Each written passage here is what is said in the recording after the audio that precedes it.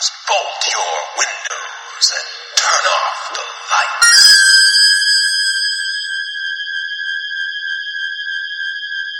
Welcome to Michael Myers Minute, where we delve into the 1978 horror classic Halloween 1 minute at a time. I'm your host, Robert Black. Minute 44 starts with 4 seconds of Lindsay on the couch, then we're with Michael again looking into the kitchen as Annie gets her pants off. From the script, she stands in the kitchen with only her panties and dull yellow knee socks on. Actually, I think I added the description of the socks. But I'll deal with an IMDb goof here, because here is where it is wrong. When Annie is first shown spilling something on her clothes and takes them off to wash them, her panties are a solid color. Later, when she is in the laundry room, her panties have flower prints on them. They are not solid. The details are just very small, so are not as obvious from afar. And in the novelization, we get this bit of Cloverian psychosexual fury. Quote, "She wore pink and blue print cotton panties bikini style, and though her legs weren't as long as Judy's, her buttocks were large and filled the pants to straining, and she had a sensual bulge just over the crotch that made him breathe heavily with desire. His hand opened and closed involuntarily on the handle of his knife. She turned to face the door for a moment, and he ducked back into the shadows. His head collided with a hanging plant, knocking the pot against the side of the house. He reached up to stay it, but it was too late." End quote. Annie puts on another shirt, a man's shirt too big for her, which she retrieved from near the hanging clothes. A hamper. Wallace Laundry. Second 13, as Annie buttons the shirt, we get a nice glimpse of the stove, some nice big pots, a big bowl of popcorn waiting for that butter. And the Wallaces have a lovely backsplash, red bricks and a herringbone pattern. We can also see just how little space there is entering this kitchen. Whoever placed the refrigerator there and decided to leave a door swinging in when pocket doors were perfectly respectable in 1978 was an idiot. Minute 78, we will see how this lack of space slows Michael down a hell of a lot, though. That refrigerator placing idiot will have saved Laurie's life. Angle on side of house, second 19, we watch from outside as she reaches into the cupboard over the stove. The shape moves closer to the kitchen window and knocks down a hanging plant. It crashes noisily to the ground. Interior, Wallace house. Annie is startled by the crash. She looks outside the window. Second 28, she pulls a box of cornstarch out of the closet and sprinkles it out on the stains of butter. Now we should talk about Annie. I never realized until I was reading from the shooting script what Annie pulled out of the cupboard. I assumed it was something for the popcorn, flavoring maybe. But it is cornstarch. So, from housewifehowtos.com, quote, "Did you know you can use cornstarch on laundry stains? Although cornstarch is most often used to thicken sauces, gravies, and soups, it's also an indispensable ingredient in the battle against laundry stains and odors. Don't panic when that pizza cheese dribbles onto your favorite t-shirt. Just grab a clean white cloth and blot it as well as you can, then heavily dust both sides of the fabric with cornstarch. Let it sit for 10 minutes, then shake the powder off before dabbing at any remaining grease with white vinegar. Launder immediately at the hottest temperatures permitted by the manufacturer's label, and you should be stain-free. Always check that the stain is gone before putting clothes in the dryer, or you'll set the stain." End quote. People make fun of Annie for getting undressed and doing laundry while babysitting, but I want to suggest today that Annie is actually being fairly responsible. She immediately gets something else to wear, albeit a borrowed shirt. If she had just gone out to the car in this minute, she would have been able to wear Laurie's coat, thrown into the back seat in minute 30 and never seen again. There is no chance of Lindsay seeing her undressed. That kid is glued to the television right now.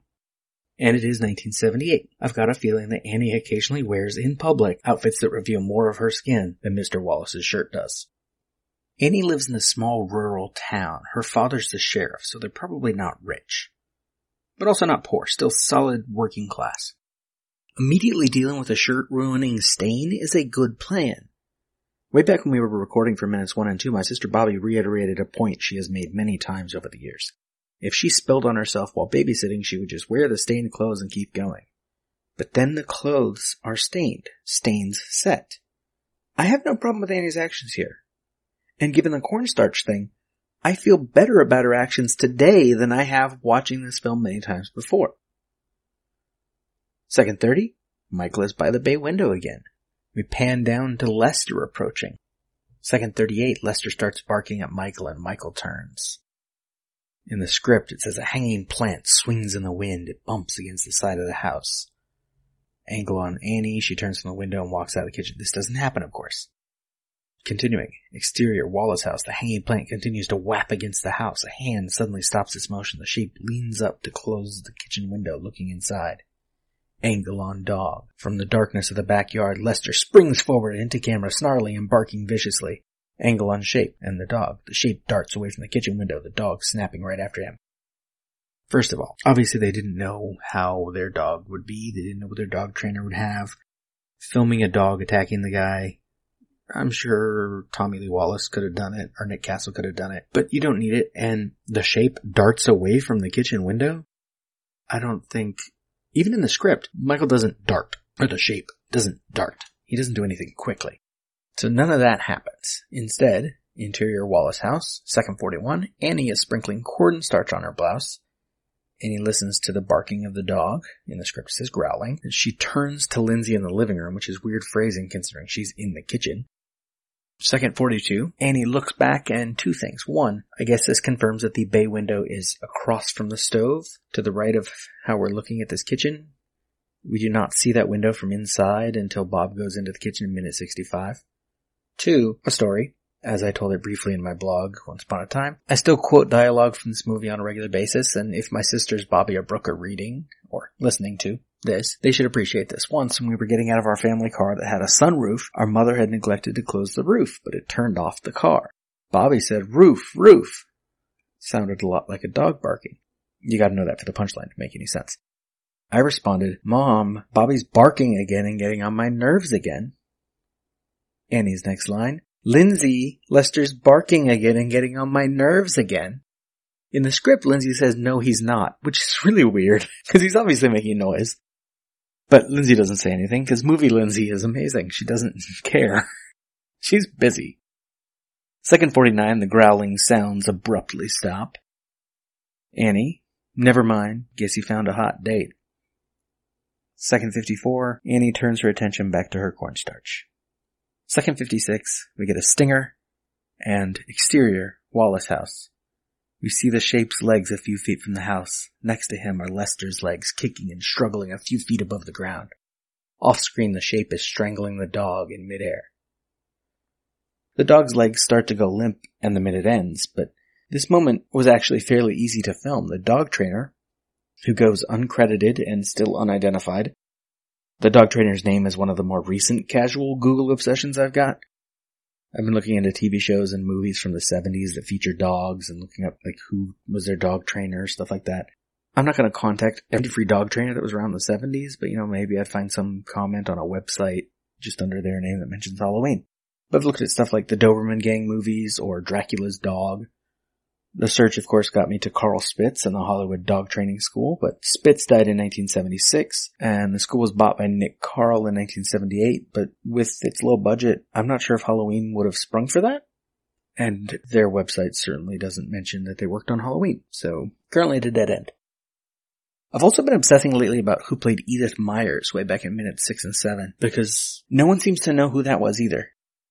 That search has involved, for instance, checking the cast of episodes from the Hardy Boys Nancy Drew Mysteries TV show, because so many other cast members from Halloween seem to have been on the show.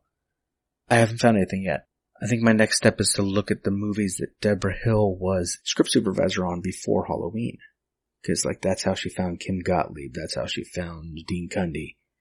Or, if I really want to get obsessive, because I know other people are looking for this information, I go check film school graduates, people who went to USC Film School with Nick and John. I don't know. Or maybe it's just someone's mother. Hell, maybe it's Will Sandon's mother. I should have asked Will Sandon. I met him at age 40 and I didn't even think of it. I should have made a list ahead of time. Here are the bits of information I want. I met Brian Andrews, I asked him about his costume. I could have met Will Sandon, asked him about who played his mother. I could have met, what was the other thing I just said? Oh, the dog trainer. Yeah, no one there would have known that. Well, Nick Castle might have. Since it was someone standing in for him in that scene, he might have known. And I did meet Nick Castle. I haven't found anything yet on Edith Myers or the dog trainer. Anyway, the dog trainer lifted the dog and the dog's legs dangled naturally. They slowed down the footage, added the sound, and we get Strangled Lester.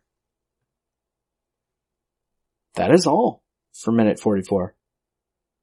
Michael Myers Minute is a production of Lemming Drops Studio. You can find more content at lemmingdrops.com. You can stalk me on Twitter and Facebook at Myers Minute or Instagram Michael Myers Minute. Don't forget to subscribe and leave a nice review. Or a review at all. Until next time. See you later. Bye. Bye. You know, it's Halloween. I guess everyone's entitled to one good scare, huh?